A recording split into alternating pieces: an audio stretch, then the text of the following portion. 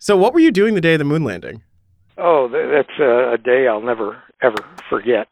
Certain dates you remember because they have an impact on your life. This was one of them. On July 20th, 1969, Ed Carfeld is a captain in the Marine Corps, and he's adjusting to life in a war zone for the first time. He's been in Vietnam for about 2 weeks at this point, away from his family, adjusting to cold coffee and cold showers and sleeping on a cot. He's getting used to the constant threat of danger.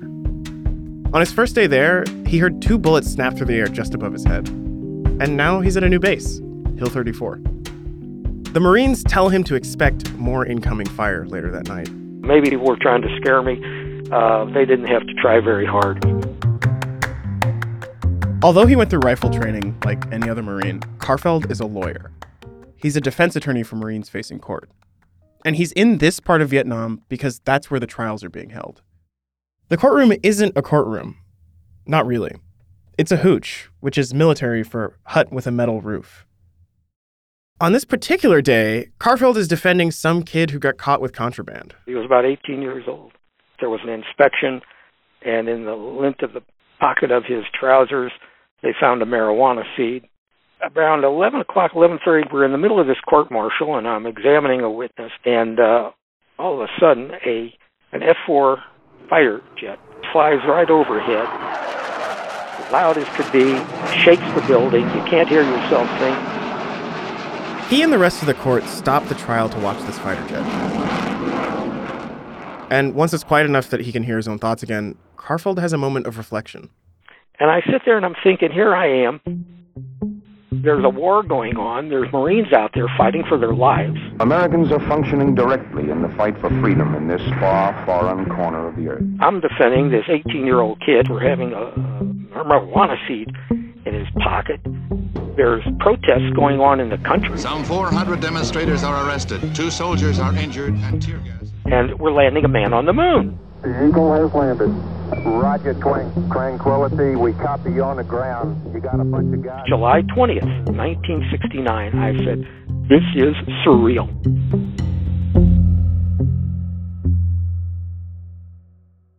At this point, Carfeld is eager for a taste of normalcy.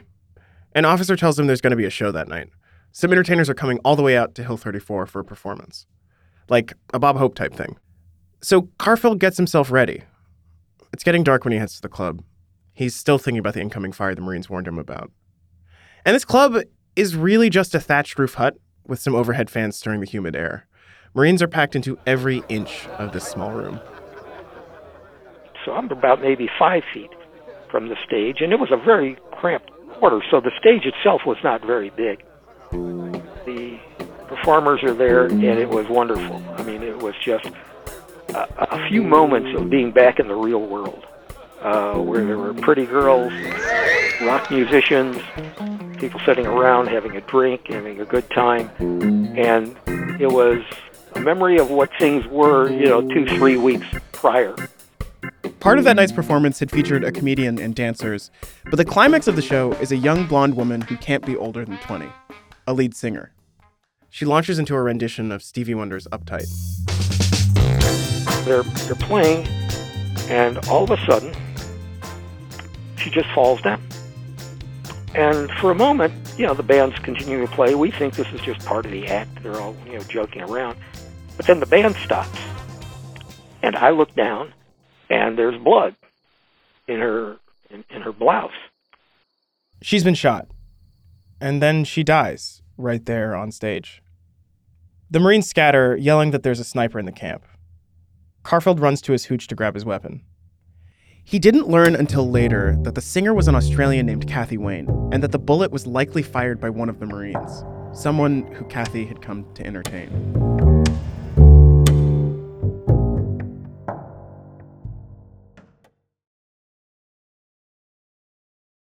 This episode is brought to you by Visit Williamsburg. In Williamsburg, Virginia, there's never too much of a good thing. Whether you're a foodie, a golfer, a history buff, a shopaholic, an outdoor enthusiast, or a thrill seeker, you'll find what you came for here and more. So ask yourself, what is it you want? Discover Williamsburg and plan your trip at visitwilliamsburg.com.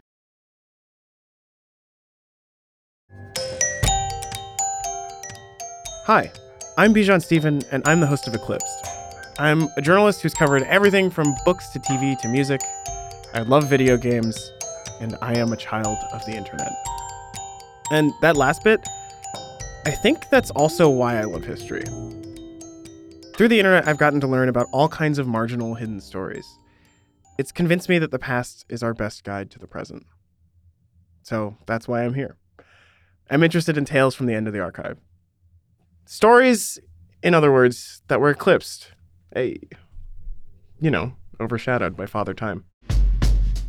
Like, what important events did we miss just because we were paying attention to something else that day? What stories were thrown below the fold because they happened in the wrong place or to the wrong person? What did we not notice? This is the history we're interested in here on Eclipsed. In the end, what unites all these stories is that we find them meaningful, and that we think you will too. Me and the rest of Team Eclipsed will bring you new reported episodes every week. You'll learn about everything from stock market crashes to the destructive power of fruit flies. Together, we'll explore the dustier corners of the past, and I'll be your guide, the Virgil to your Dante. In this 3-part series, we're telling a story that was eclipsed by the moon landing. It's one small step for man. Kathy Wayne, a young Australian pop star, is shot dead on an American military base. It's the sort of event you could picture becoming an international incident. But the entire world is fixated on the moon landing.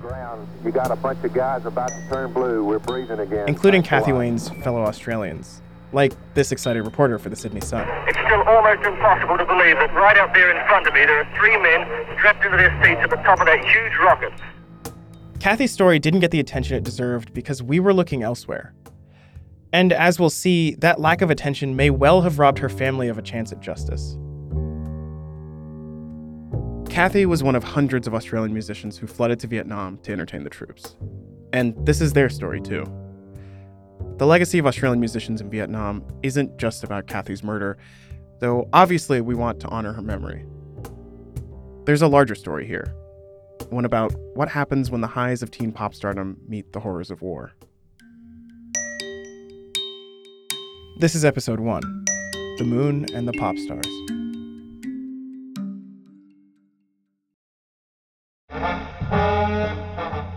In the 1960s in Australia, there was a show called Brian Henderson's Bandstand.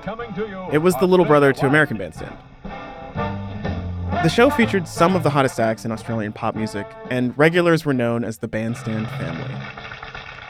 Other groups came through too, including the 3 brothers who made up the Bee Gees, who appeared when they were just little kids singing folk music. The 3 brothers, the Bee Gees. You know, before they grew beards and put on tight pants and kept people up all night dancing.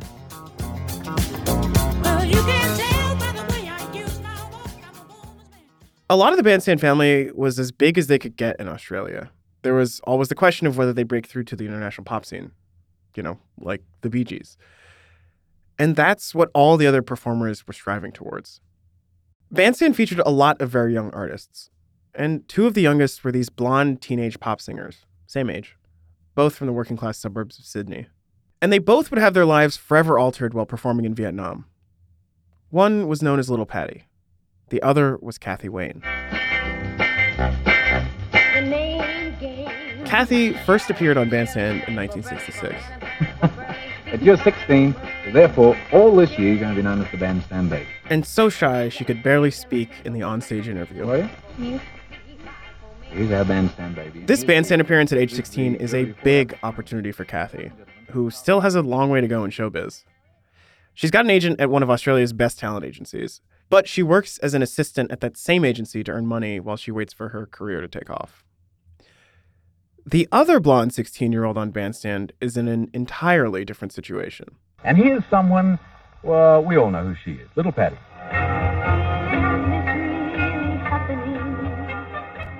It's hard to describe just how big Little Patty is in 1960s Australia. We got to talk to her, and she's the most humble former teen pop star you'll ever meet. I'm amazed at the amount of times I can hear my own heartbeat. She was even a little bit anxious about her interview with us. And I'm not super anxious at all, but I've been anxious enough to hear my heart. We wanted to talk to Patty because her story is interesting in its own right, but also because we can't talk to Kathy, and because we know they had remarkably similar lives, careers, and even dreams. Little Patty came on the scene at the age of 14, but she isn't your typical child star prodded into the spotlight by her parents. In fact, she and her family never even intended for her to be a performer. It just sort of happened, which makes her success that much more incredible. My record was called He's My Blonde-Headed Stompy Wompy Real Gone Surfer Boy. Pretty long.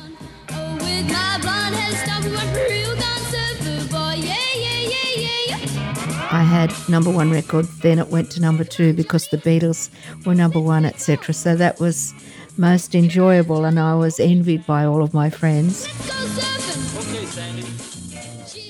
While Patty's hit is going back and forth on the charts with I Want to Hold Your Hand, the Beatles visit Australia. I went to the stadium, which is a venue in Sydney, to see them, and of course they're wonderful. And I did what every other kid did, stood on the chair and screamed, and everyone was looking at me because I was a bit famous and being stupid. Once the show's over, Patty thinks she's out of the spotlight for the evening. But then the Beatles' manager invites her to a special event. Paul McCartney's 22nd birthday party. Patty's still young enough that she has to get permission from the Child Welfare Department every time she makes an appearance on TV. So to go to Paul McCartney's birthday party, she has to call home and get permission from her mom. I had to find a phone box, and I said, Mom, I think I'm going to be late. She said, who's looking after you? And I told her who was, she said, yeah, you just have a lovely time. When Patty arrives, she's a wallflower. It's a pretty intimidating scene. I mean, imagine your middle school self going up to the biggest star in the world at his birthday party. The place was full of beautiful models, and they were, drop dead gorgeous. And there's silly me, 15 and not gorgeous. And I was just sitting there, my shy self on show. Patty is Australia's pop star hero, the one battling the biggest band in the world at the top of the charts. But it's a lot to ask of a young person. Patty doesn't know what to do with herself at the party, and she probably has homework to do. She's just sitting there, but then she sees all 4 of the Beatles walking through the party in her direction. I got such a surprise that the Beatles surrounded me and talked to me about my record, and I can still remember the feeling. And they spent a lot of time with me, and I thought, wow, this is pretty special. After meeting the Beatles, Patty tours all over Australia with all the biggest Australian acts. And when international performers come through town, she works with them as well. I travelled with wonderful people. I was very protected, but I had my eyes wide open. I didn't miss a trick. So life was very much a learning experience all the way for me, and it still is. I'm a sticky beak. Can you explain what that means for American listeners? It means I'm inquisitive, curious, have to see it all. At the same time, I really, I wasn't a natural performer because before I became a performer, I was quite nerdy. So I had to learn to show off, really, and got pretty good at showing off. She's getting better. Her career is flourishing. But once you've had a hit record, hung out with the Beatles at Paul McCartney's birthday party, toured every part of your home country, and you're only 16 years old, what are you going to do next? On the other hand, while Patty's career continued to grow, her family and her country were going through a dark time. In 1962, Australia decided to join the United States to fight in Vietnam. Now, it's 1966. The war has dragged on for 4 years. And Australia is sending more and more young men to the battlefield. In our street, with the exception of one house in 4 blocks, every single family had a son who might have been conscripted. One of those young men was Patty's older brother, Joe. So Patty's family was waiting for the call. And one day the family phone did ring. And it was the Australian Department of Defense. But they weren't calling for Patty's brother. They wanted little Patty.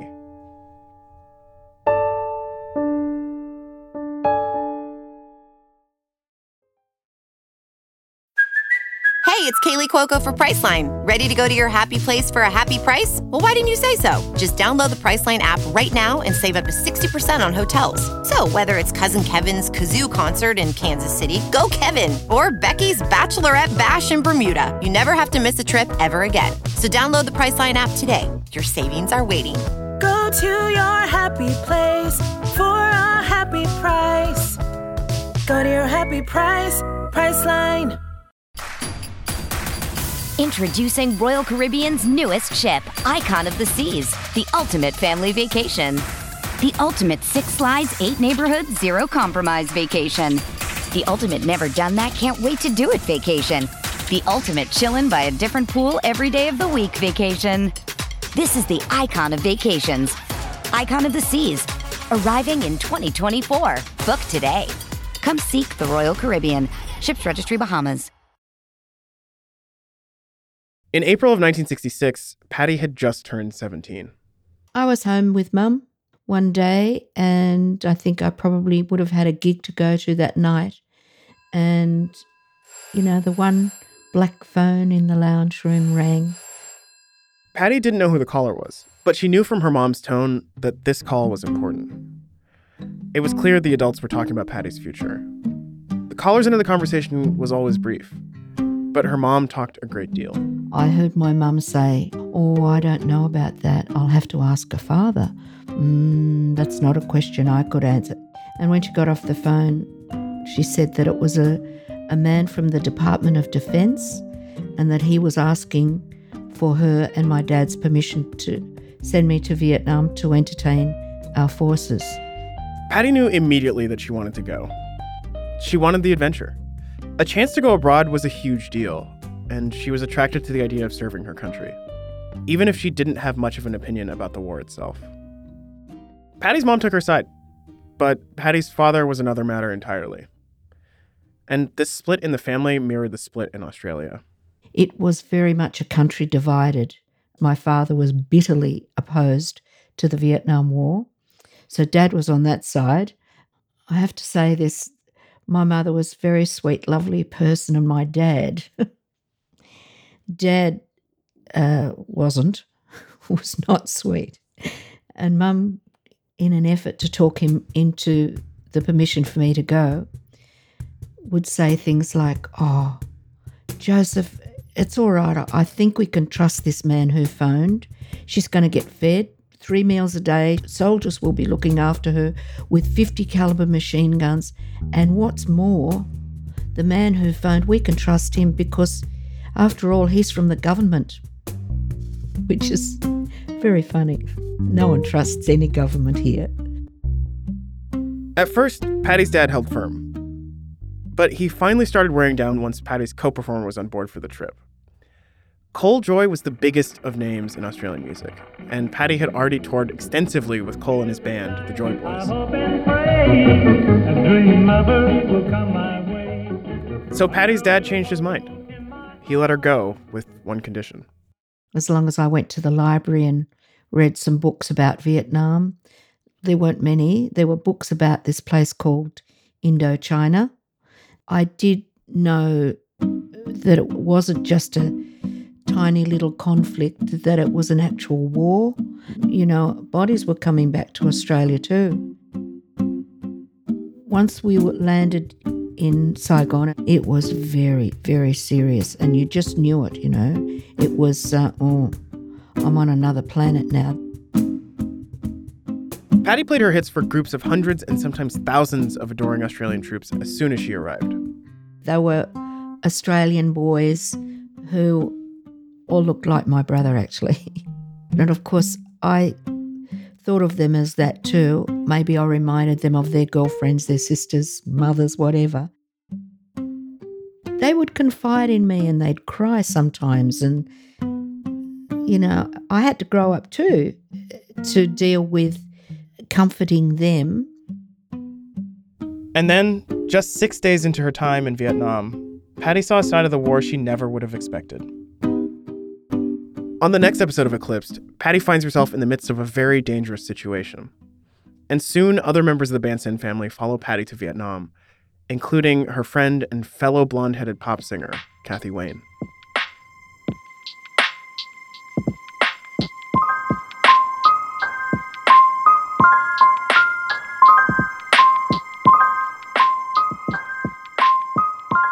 Eclipse is a production of Campside Media. It's hosted by me, Bijan Stephen, and written by Michael Canyon-Meyer. We're produced by Lane Gerbig and Joe Hawthorne. Archival research by Caitlin Rathie, with additional research by Morgan Lee Davies. We're fact-checked by Jordan Reed. Our engineer is Garrett Tiedemann. Our theme song is by Doug Slateman. Our executive producers are me, Bijan Stephen, and the rookie contender for Dad of the Year, Michael Canyon-Meyer. The executive producers at Campside Media are Matt Shayer, Adam Hoff, Josh Dean, and Vanessa Gregoriadis. And special thanks to avgeeks.com for letting us use some archival audio in our trailer. If you want to say hello or what's up, drop us a line at eclipsed@campsidemedia.com. And if you want to follow me on social media, you can find me at Bijan Stephen on Twitter and Twitch, but not Instagram. That's different. I mean, not really. It's just a different username. Anyway, thanks for listening. See you next time.